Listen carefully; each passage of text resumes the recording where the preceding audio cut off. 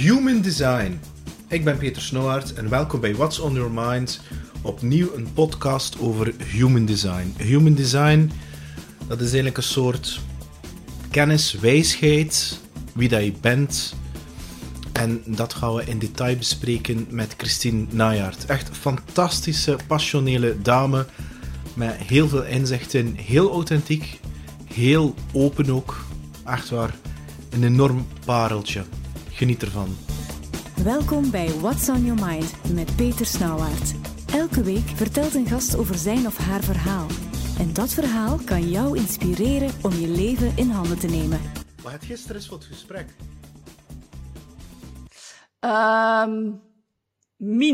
Minder. Omdat ik u daar ook volledig in kan volgen en in kan vertrouwen. Dat is wel een belangrijke voor mij. Dat ik echt een connectie voel, een diepe connectie voel met mensen. En als ik die connectie voel, dan kan ik mij wel laten meenemen. Dus het gesprek minder. Misschien wel op voorhand, maar nu minder.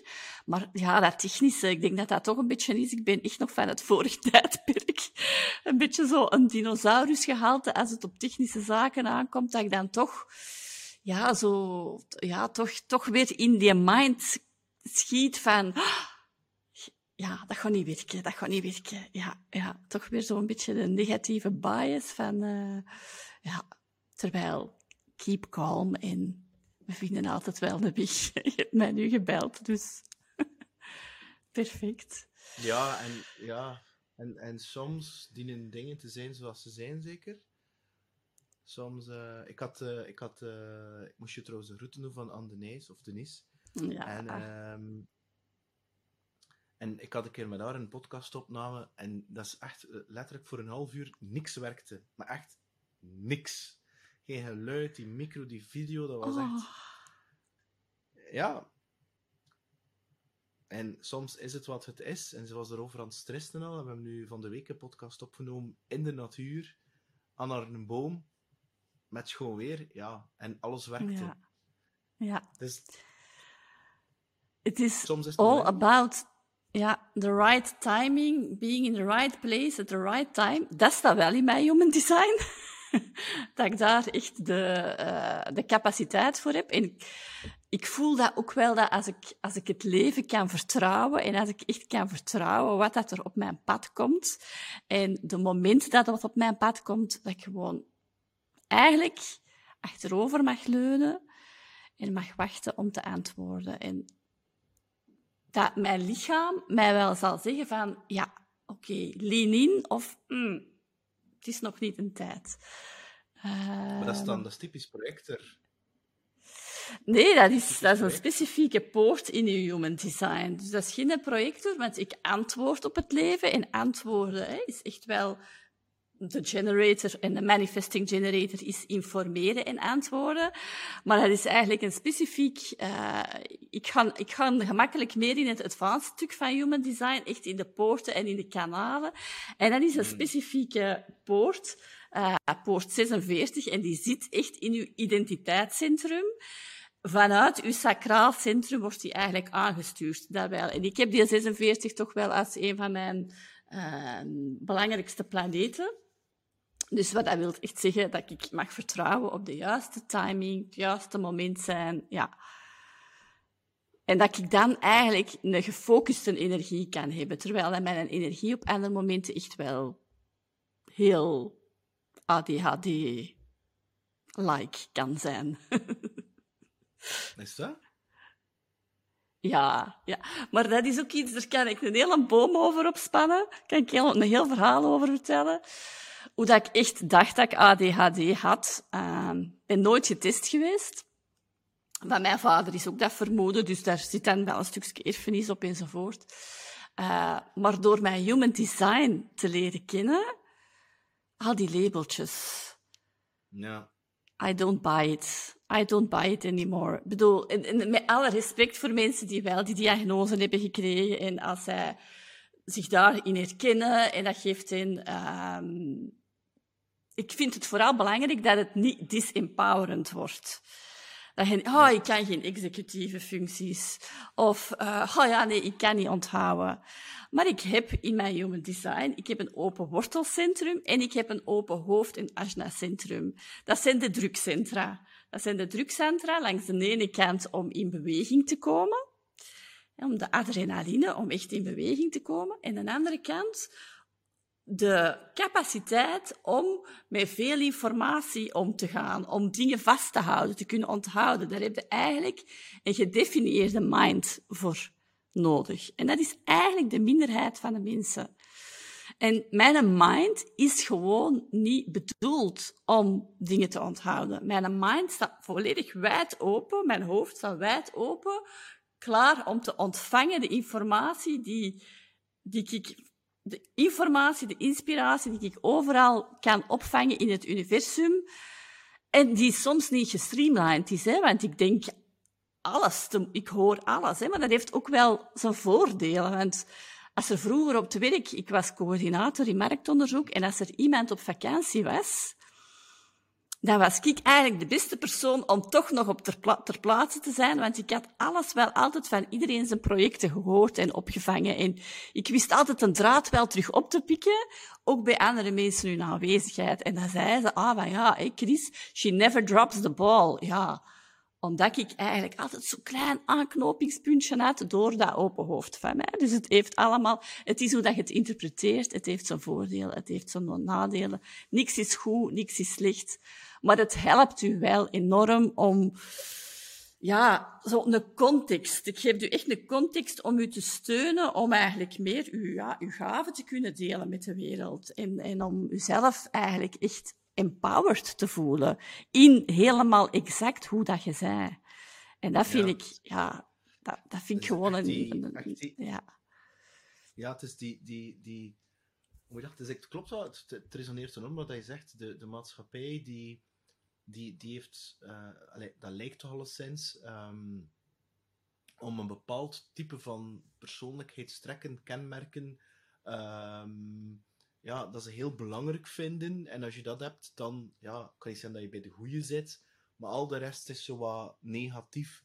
Terwijl dat eigenlijk compleet een bullshit is. Het is wat het is. En met als gevolg dat er quasi iedereen ergens wel een of andere ik ben niet goed genoeg trauma heeft.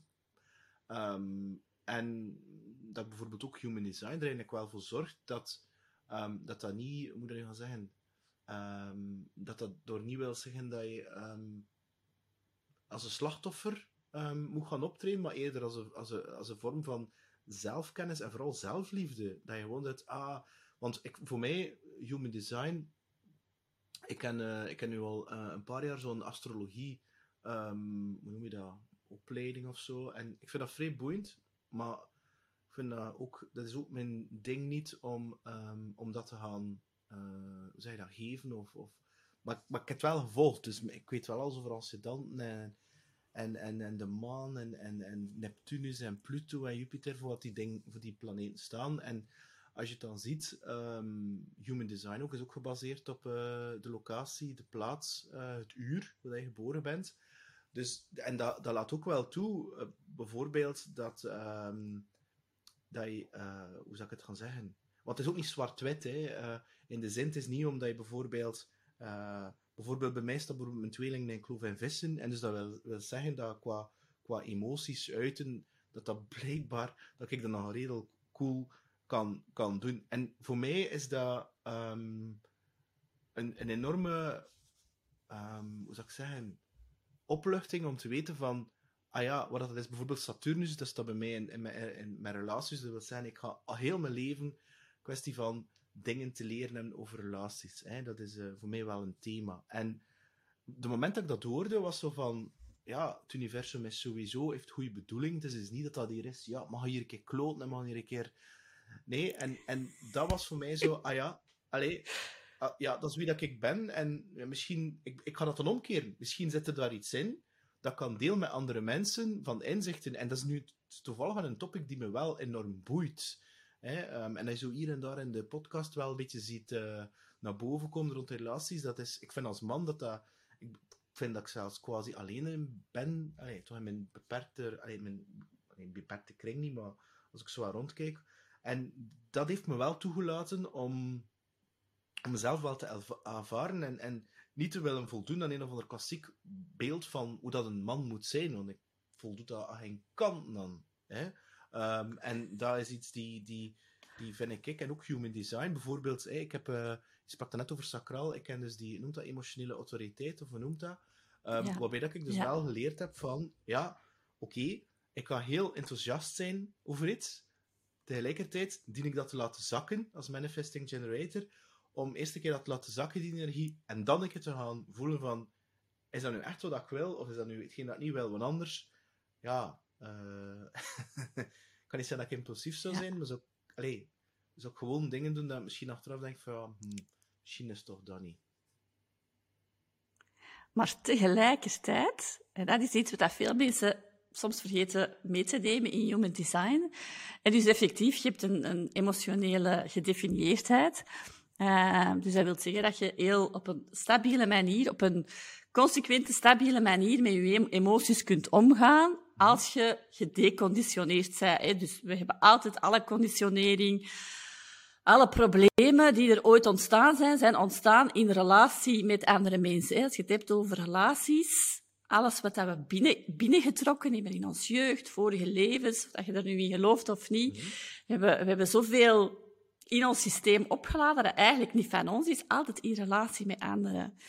En human design geeft inderdaad een tool om te zien hoe dat je zelf gedefinieerd bent. Dus als je terug echt helemaal naar je kern gaat en je gooit al die ballast overboord, wie ben ik dan? Of hoe werk ik dan eigenlijk? Hoe werkt mijn systeem energetisch? Ik ben afgeleid, want ze bellen. ADHD. Echt zo, hulp. Maar met je gedefinieerdheid definieerde jij ook anderen. En dat is het mooie aan human design. En dat is waarom dat human design nu zo populair wordt, omdat we dat in dit nieuwe tijdperk, ik noem dat echt het Waterman-tijdperk al, waar we eigenlijk allemaal veel meer in relatie gaan met elkaar en in relatie met elkaar onze individuele sterktes naar boven brengen. Ze zullen wel weggaan. Naar boven de wereld mogen laten zien, maar in combinatie met elkaar, in contact met elkaar, waardoor dat iedereen, als hem volledig zijn eigen unieke puzzelstukje inneemt, dat alles in elkaar klikt. En human design toont dat letterlijk. Door te zien, waarom zit ik hier, waarom heb jij mij zo kunnen on fire zetten om zelf ook te beginnen podcasten. Ik heb eindelijk die speaker hier voor mij. Dat is een enorm geval. Mijn man zei, amai, wat is dat? Ik heb dat eigenlijk gekocht. Ik ben eindelijk begonnen, omdat jij met je emotionele gedefinieerdheid, uw kanaal, 2 kanalen, ik heb geen emotionele gedefinieerdheid. En ik heb geen root, ik heb geen wortelenergie. Maar met uw emotionele gedefinieerdheid en uw poorten die bij mijn poorten aansluiten, heb jij mij in gang gezet. En dat is uw taak hier ook. Dat is een stukje van uw taak, maar tegelijkertijd uw verantwoordelijkheid. Want je moet daar met heel veel zachtheid en mildheid in omgaan. Je kunt mensen een shot onder je gat geven, maar er wel rekening mee houden van, ik ben emotioneel gedefinieerd. Jij versterkt ook de emoties bij anderen. Je bent eigenlijk een beetje zoals een echo met je gedefinieerdheid. En dat is in relaties zo interessant om te zien. Waar zitten harmonieus met elkaar? Dat is van, waar heb je hetzelfde design? Waar zitten eigenlijk? Heb je dezelfde kwaliteiten? Waar vulden elkaar volledig aan? Waar zitten eigenlijk elektromagnetisch? Dat hebben wij nu in 2 gevallen, 2 belangrijke gevallen, waardoor dat jij de mensen echt kunt aansteken.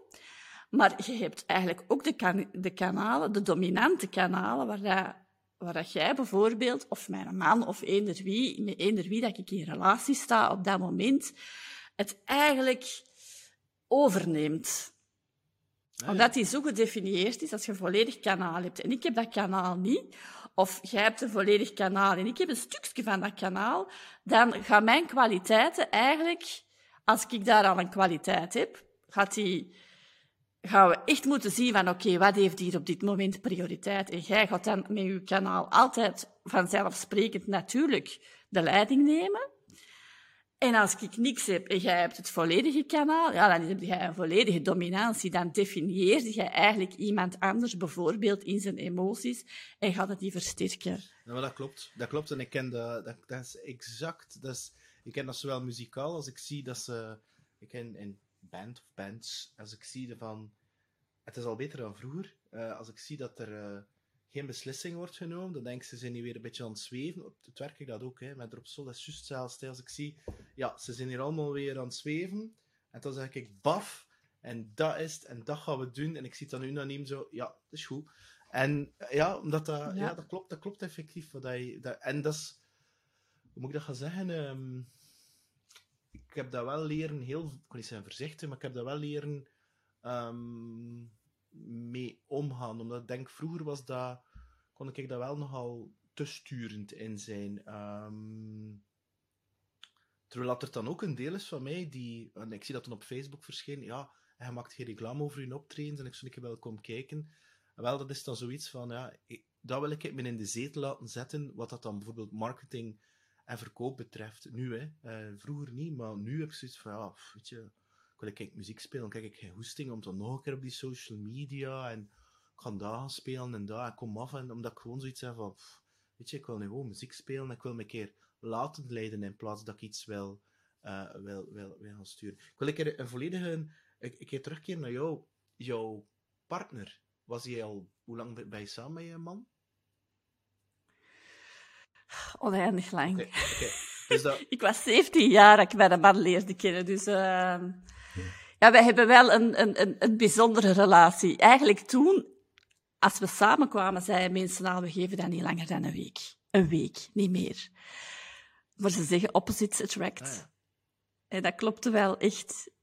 En... In ons geval, opposites attract. En we hebben inderdaad ook enkele elektromagnetische kanalen, waaronder het kanaal van de seksualiteit, of de creatiekracht, seksualiteit, waar ik 1 poortje heb, hij heeft het andere poortje, dus ik steek hem aan en hij is eigenlijk de grensbewaker, want niet iedereen mag zomaar binnen. En dat is ook, ze noemen dat ook de channel of fucking, omdat je eigenlijk kinderen maakt met dat kanaal. En dat is een van de elektromagnetische kanalen die ons toch echt naar elkaar hebben toegetrokken. Ik heb zijn energie echt naar mij toegetrokken en omgekeerd. Terwijl we eigenlijk op heel veel vlakken heel verschillend zijn. Maar bijvoorbeeld, nu kan je dat uitleggen aan de hand van Human Design, maar toen in de tijd, toen hij 17 was hij nog niet bewust van Human Design. Volgens mij was hij zelfs nog eens niet bezig met, noem het spiritualiteit, persoonlijk bewust. Nee, absoluut niet. Bewustzijn. Ik zie zelfs dat je nog, bijvoorbeeld een van je eerste jobs, nog bij Erudict, zodat ik nog gekend heb, ik heb er nog ook mee gewerkt, zo'n IT-bot hebt gewerkt. Staat hij dan open voor bijvoorbeeld Human Design en de dingen waar je mee bezig zit? Of denkt hij, I love you, tegelijkertijd die dingen, dat is zo in energie en vorige levens en zielsmissietoestanden en al, en trilling en al. Ja. Sorry, maar dat is voor mij zweefteeftoestanden. Ja, dat is effectief echt een van de uitdagingen in onze relatie. En dat is ook een van de zaken waarom dat Human Design mij zo geholpen heeft. Okay. Omdat ik veel meer daardoor... Laat ons zeggen, hij is emotioneel gedefinieerd. Hij is enorm zorgzaam. Hij heeft een kanaal dat jij ook hebt, de 2750. En dat is de channel of caring. Waardoor dat je eigenlijk echt je community, je gemeenschap... dat je daar heel zorgzaam voor kunt zijn. Hij doet hier bijvoorbeeld ook de was. Want als ik de was doe, is toch niet goed gedaan. Dan zitten alle kleurtjes door elkaar en dan krijg je roze onderbroeken in plaats van rode of witte. Dus mijn man doet de was. Eigenlijk, als die kookt, wat dat die kookt, is ook super lekker, is super zorgzaam. Die brengt de kinderen naar de manege. Allee, de kinderen, ik heb volwassen kinderen, bijna jong volwassen kinderen. Die brengt die naar de manege, naar weet ik wat, naar de universiteit als nodig is. Dus die kwaliteiten die ik nu in zijn Human Design kan lezen, en ook de moeilijke dingen, dat Human Design verklaart zoveel voor mij, waardoor dat ik hem veel meer in zijn waarde kan zien, in plaats van hem te willen kneden naar wat ik nodig heb om mijn eigen beter te voelen. Ja, en dat is weer ego, hè? Ja. En om mijn eigen beter te voelen, dat is dan van, ja, ik heb een ongedefinieerd hartcentrum, ego, hè? Hij heeft een gedefinieerd hartcentrum, ego. Dus dan bedoel, als ik dan zeg van, in plaats van hem te willen veranderen wat ik nodig heb, ja, ik rij op zijn ego-energie. Hij heeft veel meer daadkracht. Als hij iets wil, dan gaat hij ervoor op het gemakske. Hij kan heel goed zijn rust claimen, want dat kanaal heeft hem ook, 37-40 is dat. Dat is echt waar dat je vanuit vriendschap alles geeft, alles, de caring, alles. Maar aan de andere kant, als ik mijn rust vraag, wat ik nodig heb, wil ik daar wel in bediend worden. En dat kan hij ook enorm goed. En vroeger was het, ligt hij nu weer op de zetel? Zeg, er moet van alles, hè? Het leven gaat voort, hè? Terwijl ik nu vanuit zijn human design weet, ja, maar die heeft dat nodig om zijn energie dan volledig te kunnen geven aan ons, waar hij goed in is. Dus ik kan gewoon logisch, en dat is logisch, veel meer gaan verklaren wat dat de moeilijkheden zijn in onze relatie. En om dan terug te komen op je oorspronkelijke vraag, nee, hij is eigenlijk helemaal niet op mijn manier, ik zeg duidelijk, op mijn manier bezig met spiritualiteit. Als ik yoga doe op mijn matje, doet hij buikspieroefeningen om terug een beetje meer, de sixpack ga ik niet zeggen, maar de jaren komen er ook bij de man wel aan de buik. En hij heeft dan genoeg doorzettingsvermogen om dan zijn buikspieroefeningen te doen. En ik doe dan yoga om volledig zen te worden, om bij mijn eigen te komen. Ik speel mijn mantra-muziek, hij wordt daar zot van. Mantra-muziek is voor mij echt bij mijn emoties komen, is mij rustig maken, mantra's is gewoon, zonder mantra's zou ik gewoon een ongeleid projectiel zijn in deze fase van mijn leven, hormonaal dan. Maar hij is daar helemaal anders in. Hij heeft zijn aquarium en in zijn aquarium komt hij volledig tot rust. Die heeft dat ook veel minder nodig. Maar hij laat mij wel volledig in mijn waarde. En dat is een hele belangrijke. Ik vond het zelfs grappig van de zomer. Ja, ik ben een enorme maanaddict. Ik kan echt naar de maan kijken alsof... Ja, dat is voor mij die witte bol aan de wereld, dat is aan de hemel, dat is magisch. Ik heb dat altijd al een beetje gehad. Ik heb dat met kristallen ook. Dat is iets energetisch, dat trekt mij enorm aan. En hij kan mij daar dan, zowel wat hij en de kinderen, kunnen mij daar dan wel wat in uitlachen. Maar onbewust gaat hem er toch in mee, steek ik hem er toch wat in aan, want nu heeft hem een app gevonden, dat is dan weer een heel andere manier. Hij heeft dan een app gevonden op zijn gsm, waardoor dat je de sterren veel meer in detail kunt zien en dat erbij staat welke constellaties. En daar ben ik dan weer helemaal niet mee bezig, want de maan, dat is voor mij de eb en de flow. Dat zijn de fases van de maan en dat brengt mij bij mijn gevoel en bij hem is dat dan... Zo van, en dan stonden we van de zomer op vakantie. Ja, zie je alles veel bij, ongelooflijk waar we zaten. En dan komt hem er wel bij staan, maar dan met die app en dan zo kijken. En dan denk ik, weet je, dat is ook wel gewoon zijn manier. En dat is ook wel schattig en endearing. Dus ja, maar human design heeft enorm veel voor mij betekend. Ook echt tijdens een relatiecrisis. Ik had vorig jaar, dat was ook weer, als ik achteraf ga terugkijken, een heel belangrijk moment in mijn human design of in mijn astrologie. Zeg maar mijn Chiron return. Dus je hebt bepaalde fases in je leven die astrologisch aangeduid zijn van wow, daar ga je schokken in je leven krijgen. De Uranus-oppositie, de Chiron return. En die heb ik vorig jaar gehad. En ik ben toen echt in een relatiecrisis beland. Die relatiecrisis kwam volledig langs mijn kant. Ik voelde mij niet begrepen. Ik had zoiets van, wat doen wij? Wat doe ik nog in deze relatie? Kun jij mij nog geven wat ik nodig heb? Kan ik volledig mezelf zijn? En toen, human design kwam eigenlijk... Op dat moment kwam ik echt in de verdieping van mijn human design door mijn opleiding. En dat heeft gewoon mijn relatie voor een heel groot stuk gered. Ik zeg niet dat we er volledig uit zijn en dat we elkaar op alle vlakken al terugvinden. Maar het heeft mij wel behoed van sprongen te nemen volgens mijn 1-3-profiel. Mijn 3 die springt heel rap in iets nieuws, in iets anders. Het heeft mij daar wel van behoed. Door echt te kunnen gaan kijken in zijn human design, in mijn human design. En wat speelt er daar? En ik vind het dus een ongelooflijk krachtige tool om relaties te begrijpen. Ook de relatie met mijn jongste dochter, die enorm vurig is. Kan ik ook zien waarom dat zij mij zo triggert. Dat is haar taak hier. Zij heeft de gate of shock. Zij is gedesigned om mensen te chockeren. En zeker, op momenten dat je in een transitie zit, dan zeg je gewoon... Ja, zij is mijn spiegel, hè. Dat spiegelt mij enorm. En natuurlijk, voor haar is dat natuurlijk in de puberteit, de jong adolescentie, is sowieso al de bedoeling van, ik moet mij hier losmaken van de conditionering, eigenlijk. Dus... Boeiend. Ja.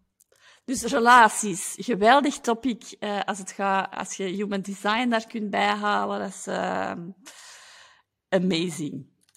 Ja. Ik had het eigenlijk nog niet bekeken in detail, eerlijk gezegd. We hebben nu wel geïnspireerd om dat toch een keer te verder gaan onderzoeken. Want buiten...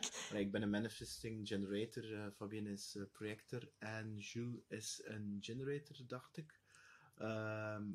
Dus ben ik eigenlijk nog niet gegaan, eerlijk gezegd. Dus, maar het is wel boeiend dat je dat vertelt, ja. Het is heel interessant als je de human design blauwdrukken op elkaar legt. Ik heb daar een tool voor om dat heel gemakkelijk te doen. En je ziet Fabienne en nu human design. Ik heb een projector in begeleiding en die man is ook projector. En als je die human designs op elkaar legt, die definiëren elkaar op zoveel vlakken, elektromagnetisch, dat zij eigenlijk generator wordt en hij wordt een manifestor. Wat dat heel veel verklaart in die relatie. En waardoor dat zij zegt, verdorie, ik ben een projector, ik heb mijn ruimte nodig, ik heb mijn space nodig, ik moet voldoende rust kunnen nemen. En ze heeft een enorme drive, het is bezig met deep democracy, dus ze is enorm gedreven om echt iets om de wereld gewoon beter te maken. Dat is ook de klanten die ik wil aantrekken, mensen die echt op meta-level bezig zijn om de nieuwe wereld in gang te steken. En dat bracht voor haar zoveel wisdom, zoveel wijsheid, waardoor dat ze nu ook echt beseft van, wow, ik heb zo hard mijn eigen plaats nodig, waar we elkaar op bepaalde plekken niet conditioneren. We zijn enorm sterk samen. Samen manifesteren die ongelooflijk. Dat is een bom, dat is een raket. Maar het is voor haar systeem enorm vermoeiend om daar altijd in te zijn, want je blijft wel een projector. Ook al zijn ze samen een manifestor en krijgt zij de generator-rol toegediend, waardoor dan een generator, dat is de motor van het gezin, dat is de bedoeling dat hij alles... Als ik naar mijn man zie, die dat inderdaad enorm veel energie heeft voor de was te doen, voor de plas... voor de kinderen naar alles te doen wat er nodig is, praktisch, omdat hij dat graag doet. Ja, daar heeft een projector als moeder of als ouder eigenlijk de energie niet voor. Die moet regelmatig kunnen opladen en zich kunnen terugtrekken. En die moet eigenlijk de juiste resources kunnen inschakelen om die taak over te nemen, waardoor dat hij de gids kan zijn voor de zaken waar dat hem zich toe geroepen voelt. Voordat hem uitgenodigd wordt. Ik ben grappig dat.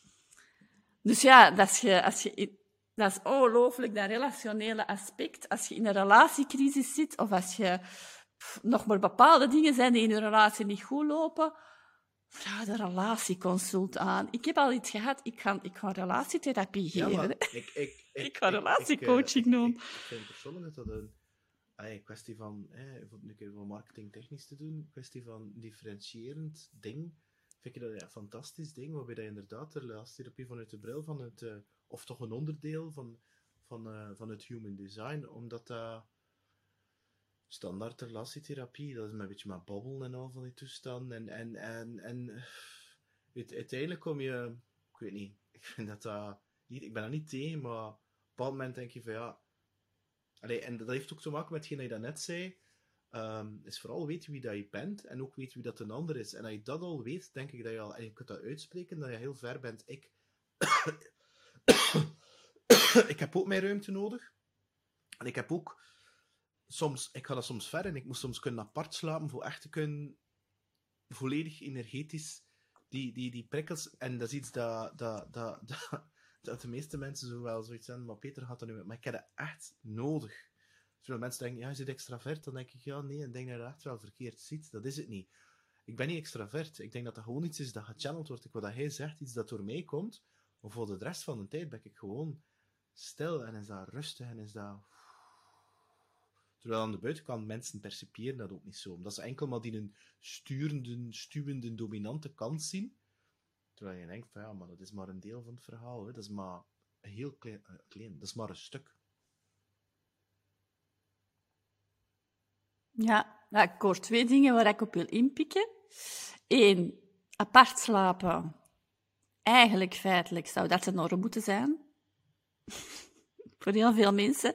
We zijn geconditioneerd dat we als partner moeten samen slapen en alles samen moeten doen. En, eigenlijk, voor de meeste mensen, tuurlijk, dat voelt heel geborgen. En als je wakker wordt en je kunt in elkaars armen kruipen, of je bent wat onzeker. Maar je bent eigenlijk constant zitten in elkaars aura. Je bent elkaar constant eigenlijk aan het opladen, zoals dat je niet geconditioneerd bent. Dus ik heb dat ook regelmatig, als mijn dochter bij een vriend gaat slapen, af en toe eens apart slapen. Mijn man houdt er niet van, maar tant pis.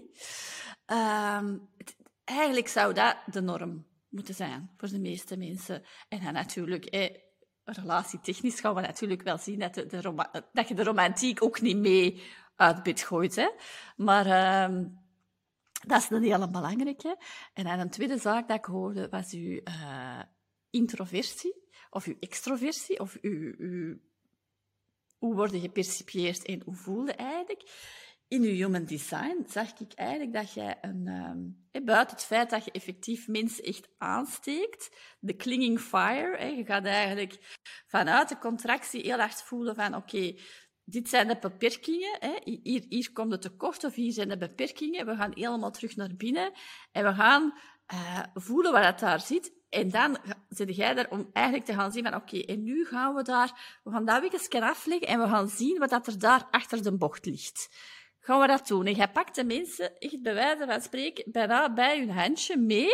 Van, kom, het is veilig, het is goed. Kom maar, we gaan kijken. Ook al weten we nog niet wat er ligt. En gewoon permissie geven van... En als het nu lukt, als het faalt, no worry, dan komen we terug recht. Dat is niet erg. We gaan dat gewoon proberen. Dat zit heel hard in je design. En daardoor komt dat natuurlijk, denk ik, over als extrovert. Want dat is een taak die je hier te doen hebt. Maar tegelijkertijd zie ik in je design heel hard het Buddhahood. De Buddhahood, it's like you can sit on a mountain. Dat jij eigenlijk heel veel nood hebt om op een berg te gaan zitten, bij wijze van spreken, in jezelf, om de details, waar dat je wel heel goed in kunt zijn, in de details, vanuit de details te starten, om het overzicht te kunnen zien. En dat jij daar eigenlijk heel veel nood aan hebt, om dat Buddhahood aan de mountain, die dat dan vanuit dat stuk... Ja, dan echt de brandstof kan voelen van oké, nu gaan we, maar je hebt heel hard dat overzicht nodig. En om dat overzicht te kunnen vinden, heb je de stilte nodig. Heb je de retreat nodig.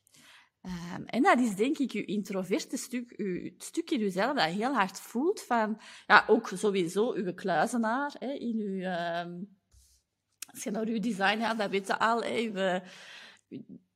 degene die dat het echt nodig heeft om zich terug te trekken, maar ook op specifieke plaatsen in je design zie je echt terugkomen van wow, Peter, altijd terugkomen naar jezelf, de Boeddha-hoed, en daar ook echt goed in kunnen zijn. Ja, dat klopt. En Is dat iets dat je herkent? Ja, dat is wat Fabienne, die wordt, moet ik gaan zeggen, die vindt dat vrij ambetant, zelfs sociaal gezien, dat ik zo... dat hoeft zo bijvoorbeeld groepen van 20, 30 man, nee, no way. Bijvoorbeeld, ik had dan gaan optreden op de Gentse feesten, en er zat al veel volk, en ik heb het privilege om toe te komen in een busje, en ergens achterin te rijden, dat niemand me ziet, daaruit uit te stappen, op mijn gemak te zijn, terwijl het super druk is, te spelen, het dan weer terug te keren, en dat ik eigenlijk niet moet in de drukte gaan staan. En ik word zot. Ik denk niet dat ik er zelf zo nu niet meer naartoe ga. En dat is iets dat ik enorm voel, dat ik denk van, nee. En dus het zijn wel best vrienden die dat wel zoiets hebben van, we zien niet meer, spreekt niet meer af, maar ik heb het gewoon van, nee. Zelfs, ik heb zelfs mijn telefoonnummer van LinkedIn gehaald, omdat ik zoiets aan van,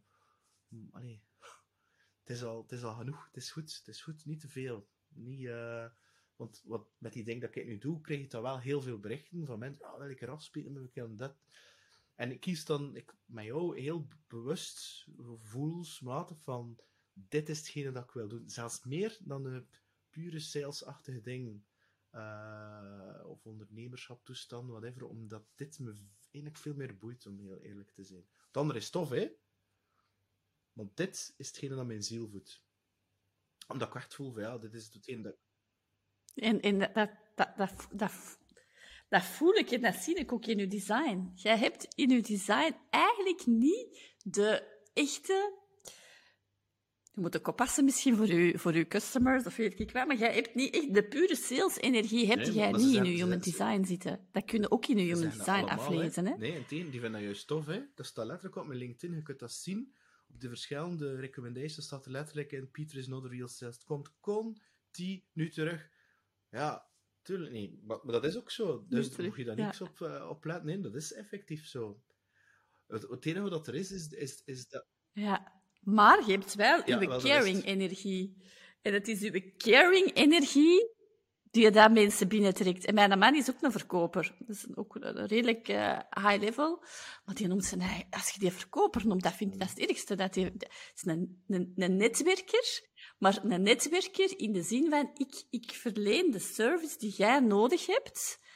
En in de plaats van mijn service ga jij via mijn bedrijf bestellen. Ja, dus er is ik geef iets en ik ontvang iets op een je kunt dat een opportunistische manier doen, maar het is onbewust opportunistisch van, dat is de wet van geven en ontvangen, dat is een spirituele wet zelfs.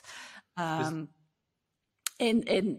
voor hem is dat dus eigenlijk hetzelfde, dat is geen verkoopsenergie, maar dat is echt de energie van enorm te willen zorgen voor uw community en door te willen zorgen voor uw community en de connectie te voelen met mensen, dat je dan heel hard kunt voelen van oké, je hebt dan nog altijd je principes en je afspraken waar dat we ons willen houden.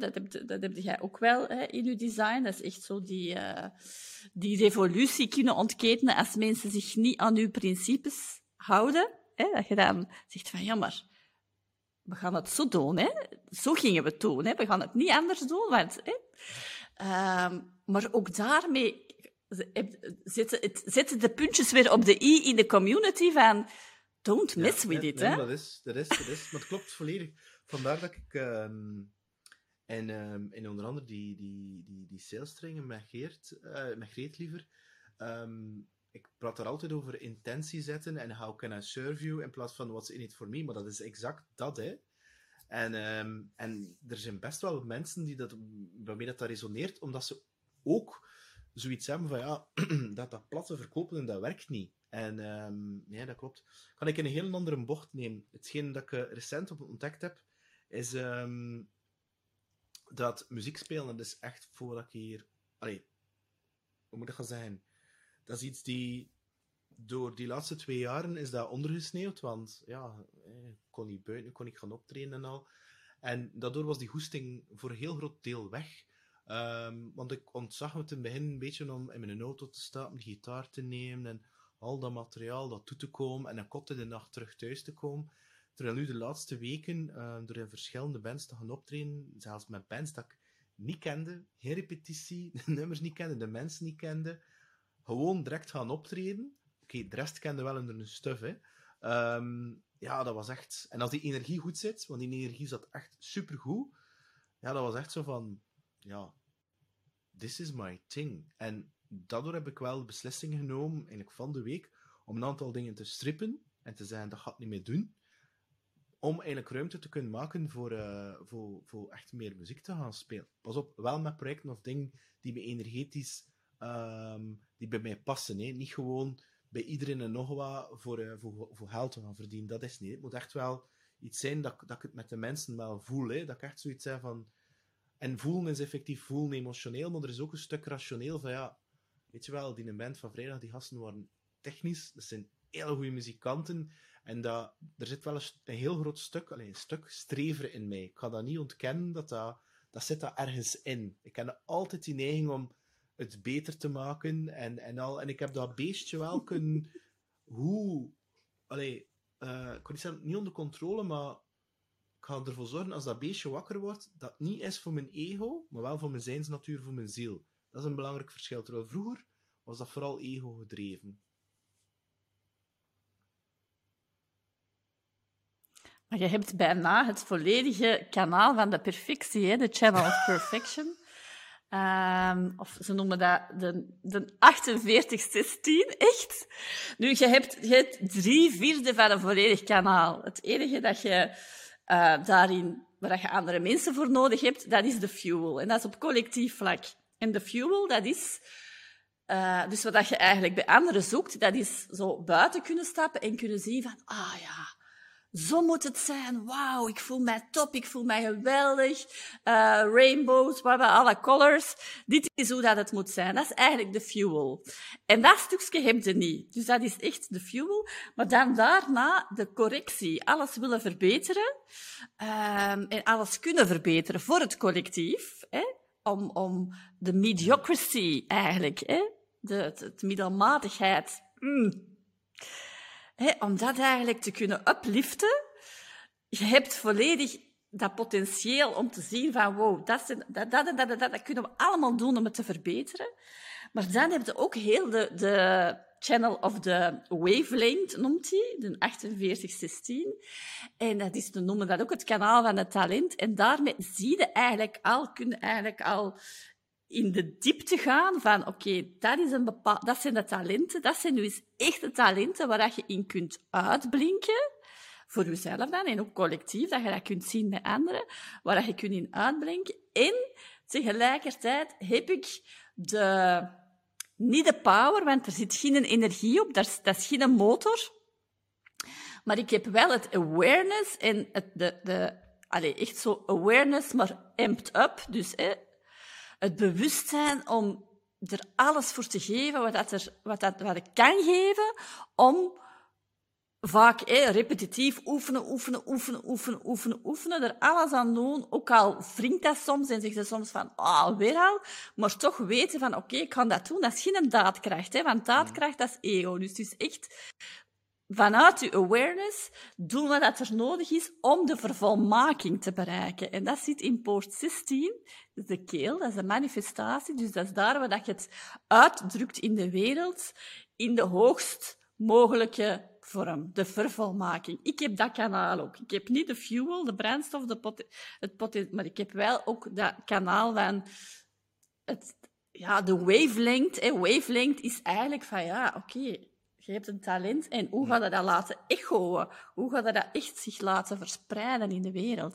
En dat is op collectief vlak. Dus dat is ook nog een heel belangrijk onderscheid in human design. Sommige mensen hebben vooral collectieve energie, andere mensen hebben vooral gemeenschapsenergie voor de community. En sommige mensen hebben vooral individuele energie. En de mensen die individuele energie hebben, die hebben zich echt op zichzelf te richten. Die mogen gewoon lekker puur egocentrisch zijn, op een goede manier. Want die zijn hier eigenlijk ook om de zaken te veranderen. Als we allemaal hetzelfde zouden zijn, dan kunnen we, als elk visje hetzelfde zou zijn, visje, en er gebeurt iets in de ecologie, waardoor dat de temperatuur niet meer goed is, en dat visje, als iedereen hetzelfde visje is, gaat dat visje niet overleven.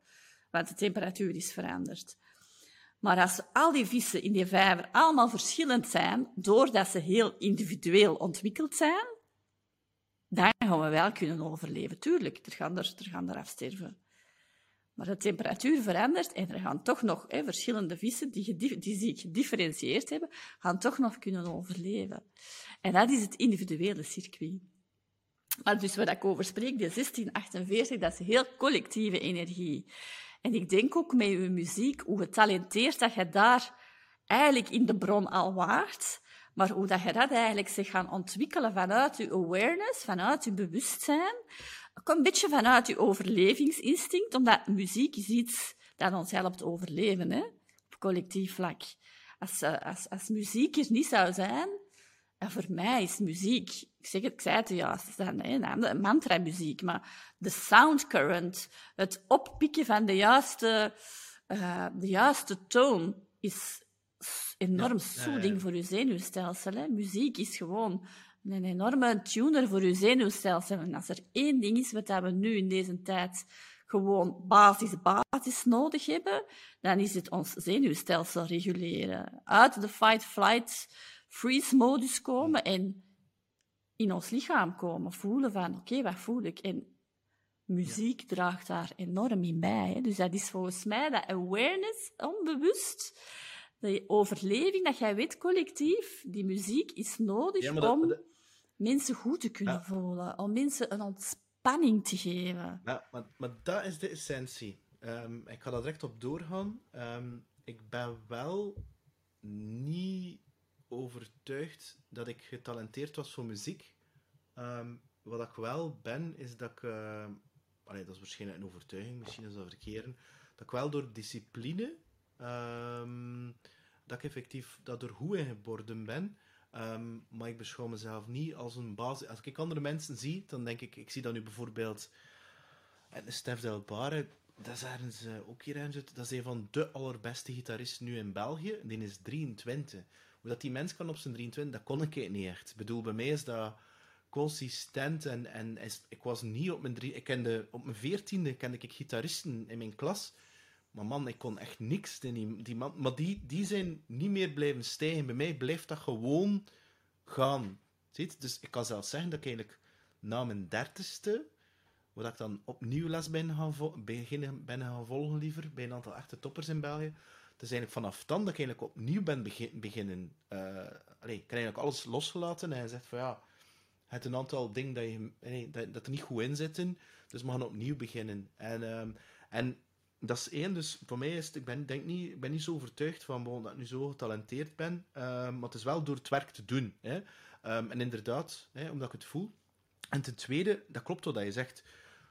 Hij zit dan bezig met al die dingen, hij kent dan al die toestanden, en het is eigenlijk alsof dat je een Hansen woordenboek leert, en dat je dan een Hansen boek met grammatica leert. En vroeger, ik ben nu 47, toen dat ik zo 25, maar ook 30, 32, had nogal de neiging om zo te kunnen etaleren wat ik allemaal in een boek geleerd had. Om hele moeilijke woorden te gebruiken en al, en dat muzikaal. Hè.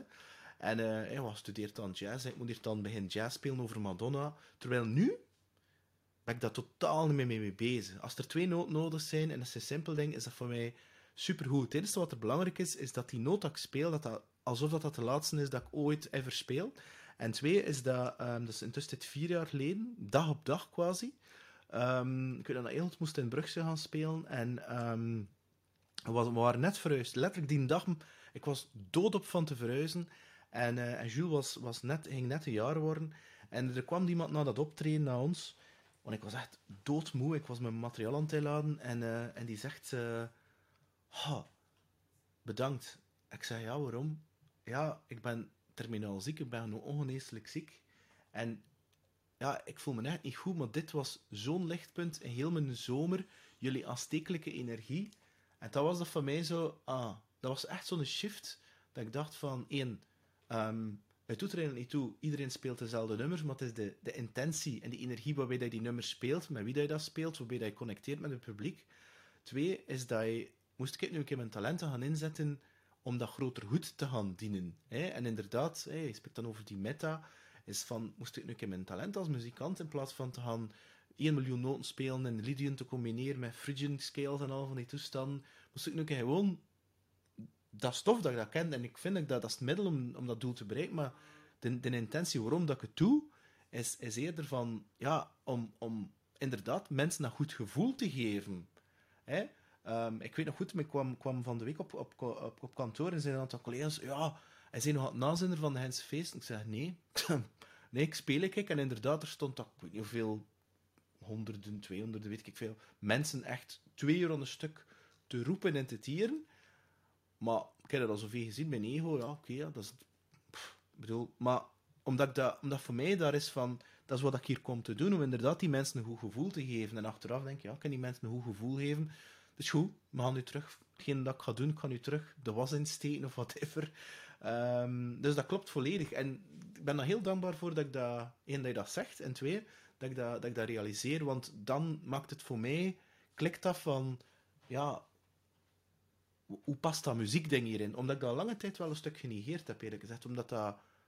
Ja... Je weet wel wat ze zijn over muziek spelen. Je kunt daar je geld mee verdienen. En dat is zo... Ja, dat is zo... Maar je moet een deftige job in, Peter. Je hebt economie gestudeerd. Je moet daar iets mee doen. Terwijl je denkt van... Ja... Nee... Maar kijk, een artiest, en dat is al zo. Ik heb dat omarmd. Maar nu kan ik dat, maar 10 jaar geleden kon ik dat niet. Ja, je hebt ondertussen ook uw Uranus return gehad, hè? Ja, uw schok. Je bent een beetje wakker geschokt. Wat was dat hier? Was dat voor u? Ik had het ergens opgeschreven. Dat was ongeveer zo'n... de Uranus-oppositie 2018. Mei 2018, 21 mei, was uw Uranus-oppositie. En dat is het moment dat de meeste mensen een enorme schok krijgen. Ik noem dat vaak een spirituele burn-out. Of veel mensen komen aan zo de zingeving, de purpose. Hè? Zoals dat je juist zo schoon zei, van, als je dat effectief die man die dat zei van, wow, je hebt mij echt levend doen voelen vandaag. Met een onsterfelijke ziekte, of ik weet niet hoe je het juist vertelde, maar ja, dat geeft een enorme purpose. En daar zijn zoveel mensen naar op zoek. En dat is vooral zo rond de 40, 42, rond die periode van uw Uranus-oppositie, dat is bij mij juist hetzelfde. Dat je wordt wakker geschud, hè? Dat je zo wat schokken in je leven krijgt. Dat kan op relationeel vlak zijn, dat kan op werkvlak ontslagen zijn, dat kan zoiets zijn. Iemand die zoiets zegt, waardoor je dat je ineens baf in je iets voelt resoneren in je lichaam van, waar ben ik mee bezig? Ja, dat is... En, mooi. Maar ja, ik vind die 4816, dat kanaal, de Channel of the Wavelength, ik vind dat zo'n boeiende, zo'n interessante. Ook die 48, je zegt van, ik voelde dat niet echt. De 48 is de diepte, dat is daar waar je dan eigenlijk de talenten kunt uithalen. Je hebt veel talenten, hè. Je bent ook een multi-passionate man, denk ik, omdat je, manifesting generator heeft meestal sowieso een scala van interesses en nu dit en nu dat en graag van alles in je leven willen doen, niet te eng willen denken en van het een op het ander willen springen. Het zou mij verbazen, moest dat niet zo zijn bij u. Maar toch heb je daar zo die bron van talenten die je er kunt uithalen. En als je dan zegt van, ik voelde die niet, ik voelde dat niet bewust als een talent, uw muziek. Die 48, dat is uw maan, hè? Dat is uw bewuste maan in Human Design. Dus dat is uw drive. Dat geeft u echt betekenis, een diepere betekenis. Dat is een beetje, die 48, die staat ook die is heel teruggetrokken. Dus die bron, dat talenten, dat is eigenlijk, die staat ook in uw kluizenaar, zoals dat uw zon en uw aarde, uw bewuste zon en uw aarde ook in die kluizenaar staat uw drive, uw maan staat ook in die kluizenaar. Dus jij bent een beetje zoals een kunstenaar die dat penselen wordt aangereikt. En als dat te veel penselen zijn, dan gaat er van dat kunstwerk komen. Maar als je 2 of 3 penselen krijgt, als je zo juist maar de beperking krijgt van dan kun jij je erop toeleggen. En als jij een scala van, ik zeg nu maar iets, muziekstijlen gaat proberen en, om in te passen en om te voldoen aan wat de anderen verwachten, it's gonna be a miss. Dan ga jij dat talent niet voelen. Maar je gaat dat talent voeden door juist heel de contractie te voelen van gelijk een kunstenaar, 2 penselen, niet meer, geen heel palet, maar eens zo, mengen oké, maar niet, geen 20 pottekjes. En dan kun je pas in de vervolmaking komen. Hè. Je kunt pas in de vervolmaking komen als je effectief weet wat je wilt en weet wat dat je missie en je zingeving, hoe dat je dat kunt aanwakkeren bij anderen in het collectief. Ja, maar dat resoneert 400%, omdat ik denk toen ik 30 was, ik zo heel veel gitaren gekocht en heel veel materialen al. Ik heb er heel veel van verkocht, onder andere door mijn scheiding. En ik heb intussen wel geleerd... Ja, dat verhaal heb ik gehoord. Ja, en dus dat zorgt er wel voor dat ik... pas op, ik heb nog altijd materiaal genoeg, daar niet van. Maar ik ben niet voor die veel toeters en bellen. Ik denk, je zegt veel penselen. Dus bij mij is het eigenlijk allemaal redelijk basis wat ik gebruik. Ik denk dat ik 4, 5 dingetjes gebruik, zo'n setting sounds en wat hier en daar een heel klein stukje peper erbij, maar dat is het. Omdat dat voor mij, ja, ook omdat ik omdat ik eigenlijk in de bands dat ik speel, de vaste en eigenlijk ook de niet-vaste wat ik ga vervangen, wordt er eigenlijk wel van mij verwacht ook dat ik perform. Dus het is niet enkel muziek spelen, maar je moet ook performen. Dus dat wil letterlijk zeggen, ik sta dan niet heel tijd dingen af te lezen, alleen voor de vervangbands, want ik kan niet alles van buiten, maar dat ik effectief ook moet bewegen en het is heel mijn lijf die muziek speelt en connecteert met het publiek, met de mensen. Dus kan ik niet heel tijd zitten met materiaal bezig zijn en al, en moet dat simpel zijn. Dus dat is... ik zie al dat we bijna een uur bezig zijn, want ik vind het zo extreem boeiend. En ook, nog vooral belangrijk, de manier waarop dat je het brengt. Ja, I love it. I love it, Christine. Echt waar. Echt waar, die een podcast, alsjeblieft. Iedereen die luistert, subscribt, luistert, kijkt, whatever. Alsjeblieft, hou je niet in en breng dat naar de wereld, jong. Want de manier waarop dat jij dat brengt... Ja, is... En ook heel definieerd naar de doelgroep, zou ik maar zeggen. Ook dat relatiestuk. Er ligt daar een enorm potentieel dat ik denk van... Wauw, je hebt hier een juweel in handen. Die kennis op zich is niks, maar de manier waarop jij dat channelt door jou, als medium, mag ik het maar noemen... Ja, dat is... alsjeblieft, jong. Houd dat de wereld niet in. Wat gaat de wereld echt beter maken? Gaan mensen gelukkiger maken? Zorgen dat ze beter relaties zijn... Dat ze beter seks aan hebben, dat ze beter in hun talent gaan omarmen, dat ze beter zichzelf alleen kennen. Dat meer voor zelfliefde en ja, meer bewustzijn dan ook. Ja, hallo. Ja, ik voel het nu ook wel, maar ik voel het vooral door echt in te leunen in een bepaald kanaal in mijn Human Design en hij noemt het Alpha Channel. En de Alpha Channel, ik heb een 31-7 volledig, jij hebt een 31, dus je hebt ook echt wel dat natuurlijk leiderschap. De president, als je verkozen wordt om dat leiderschap te nemen. Ik heb het volledige kanaal. Maar dat is echt puur... En daarom heb ik het gevoeld voor de podcast van oké, nu ga ik het doen. Als ik puur vanuit mezelf, vanuit mezelf, vanuit wie dat ik ben, vanuit mijn identiteit, met alle... Geloof me, er zitten ook heel wat haken aan, ogen en haken aan. Als ik puur vanuit wie dat ik ben en wat ik zelf voel, mijn zingeving, als ik dat volledig gewoon op een heel natuurlijke manier naar buiten mag brengen, zonder dat ik moet denken van wat gaan mensen denken, of wat verwachten mensen, of wat ga ik hiermee bereiken, dan nog, result-driven, it's not working. Nee. It's not echt working. Waar, echt waar. Uitzetten en gewoon die... Ja. Het is dat, sorry dat ik je onderbreek, maar dat is echt... Omdat dat zo resoneert met de podcast, focus je alsjeblieft niet op die luistercijfers, die kijkcijfers. Blijf daarvan weg. Ziet dat gewoon eerlijk, hè? En dat klinkt heel raar wat ik ga zeggen. Zelfs als er niemand luistert, zou ik nog altijd dit doen. Omdat dat... Ik connecteer met zo'n fantastische ziel zoals jij. Ik leer een weet niet veel bij. En ik merk dat wederzijds is. Zonder nu eigenlijk voor dat jou te gaan invullen. Maar dat... Ja, dan denk ik ook van... Maar het is, dat is hetgeen die mijn ziel voedt, zal ik het maar noemen. En als je zo je podcast in de wereld zet, met 10 energie, kan ik je verzekeren, dan dat is niet normaal wat voor soort mensen die er uiteindelijk dat je gaat aantrekken in je community, zal ik het maar gaan noemen.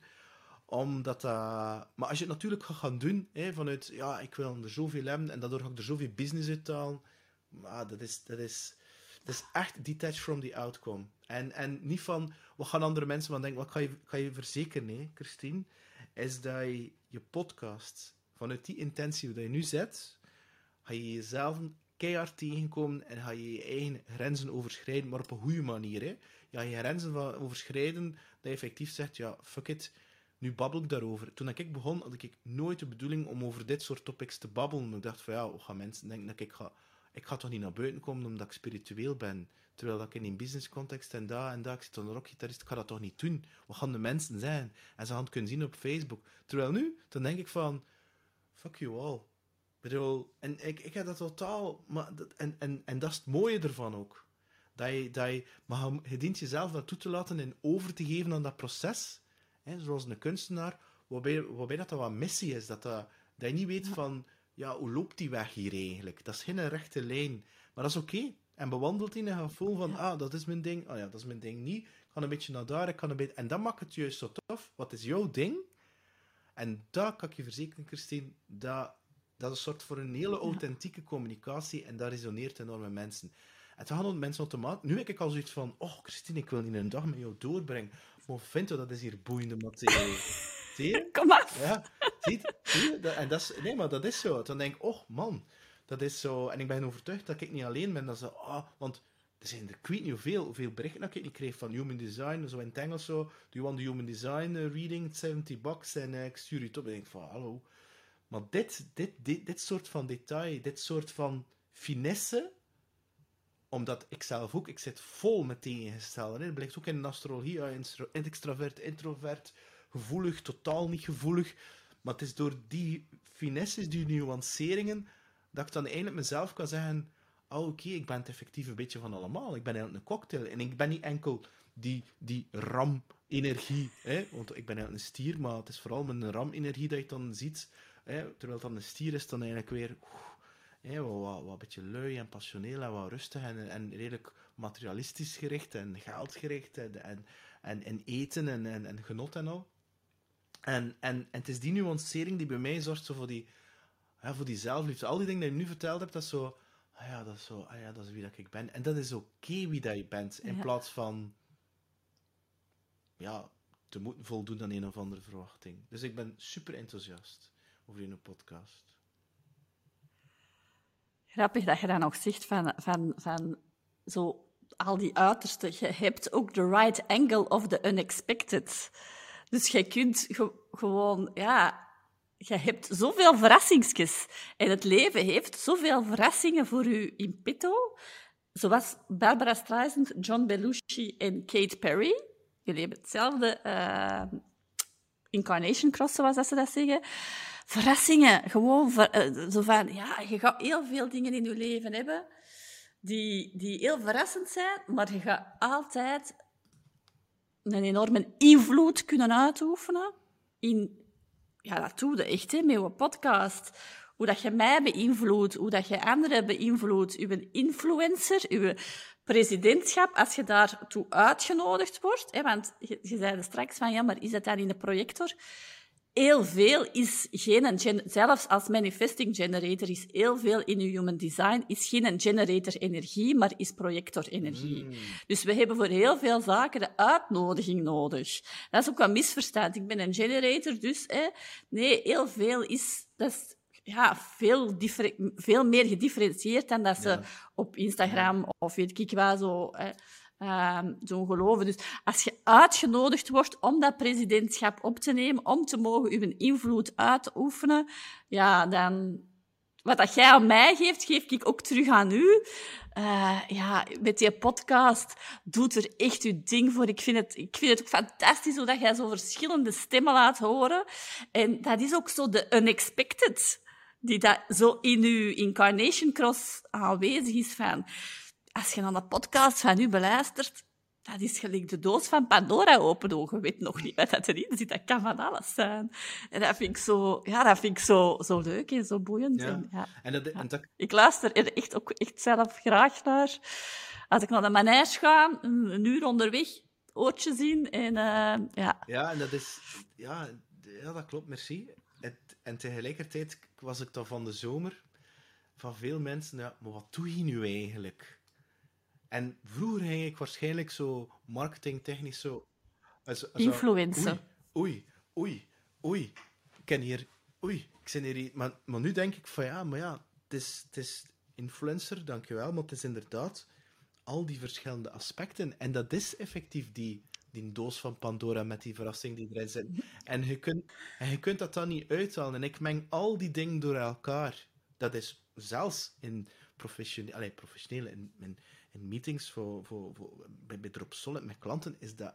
Ik ben dezelfde en dat gaat over diezelfde thema's. Ik schuw geen enkel ding. Ik durf zeggen in een business meeting met ik weet niet wat voor een witte, kalende, dikke mannen boven de 40, met een hemd aan. Alles is energie. Ik heb daar totaal geen schroom voor. Integendeel, I like that rock and roll attitude. En dat vind ik dan zo leuk, terwijl ik dan ook vanuit meer de vrouwelijke community krijg van...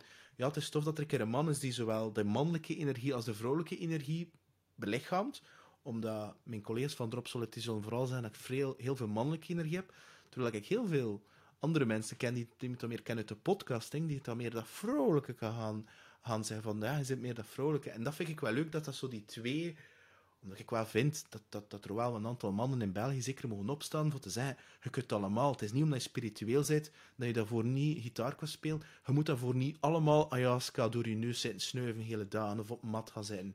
En ik mediteer ook, hè. Dat gaat daar niet over, maar het is en. Vandaar... Je kunt perfect mediteren tijdens het strijken, hè? Vandaar, ik had dan echt afsluiten, maar vandaar, Christine, dat... ik al een hele tijd aan het spelen ben met het idee om het concept van de podcast, is hetzelfde, dat blijft. Alleen was dat zo, ik weet niet wat dat noemt, sales, marketing en persoonlijke groei. Waarbij dat de intro zelfs, want dat is een collega van mij die dat gesproken heeft, wat is het wat van verhalen brengen om jezelf je leven in handen te brengen. Waarbij dat ik echt zo, voor mij is de tagline echt zo... Als je het dan spiritueel bekijkt, is het om meer bewustzijn te creëren. Maar ja, dat verkoopt niet, dus dat gaat niet, dat zeg ik niet zo openlijk. Maar het onderlijnde is echt van mensen vanuit hun passie laten leven, maar van wie dat ze effectief zijn. Ziet? En die sales en al zit dat daaronder, dat is allemaal niet... Ziet? En dat is al een tijdje dat ik daarmee speel, zo van, ik denk omdat dat meer past bij wie dat ik ben. Omdat ik zo, omdat inderdaad, wat je zegt, het is een alle hartje van alles. Hè. Dus, en dat is oké. Want ik denk, puur marketing-wise, denk ik dat ze dat zouden afraden. Maar ik heb zoiets van, nee, het is van mij en ik doe ermee wat ik wil. Punt. En if you don't like it, en daar komt het op neer, zolang dat echt dicht bij jou blijft, je podcast, en je doet dat niet om te scoren, dan kan ik je verzekeren dat gaat... Want anders hou je dat niet vol. Hè? Je bent gasten nummer 175, ook al bij nummer 1 in mijn hart. Hè? Is dat... Is dat... Anders hou je dat gewoon niet vol. Anders hou je dat gewoon niet vol. Anders is dat niet meer fun. Anders wordt dat zo moeten en is dat niet meer leuk. Moeten, ja. Nee, en als het moeten is bij mij... Maar ik kan die raad heel erg ter harte nemen. Dat is ook echt mijn voornemen, om er vooral echt mijn goesting in te vinden, mijn goesting in te doen, mijn stem in te laten horen, mijn invloed te laten uitstralen, maar echt puur vanuit mijn eigen identiteit en vanuit mijn eigen zingeving. En we zien wel wat dat brengt. Luisteren er 5 mensen? Goed. Luisteren er... Ja... Just gotta do it. A girl's gotta do what she's gotta do. En bij deze, Christine, heel erg bedankt voor je passie. Maar heel erg bedankt voor de shop onder mijn gat. Maar nee, maar dat is wederzijds. Ik ben enorm dankbaar. En ik wens je heel veel plezier, passie. En hetgeen wat je doet, vind ik zo mooi om er een betere en een mooiere wereld van te maken. Dus vooral gewoon doordoen, Christine. En heel hard bedankt voor dit uurtje inspiratie.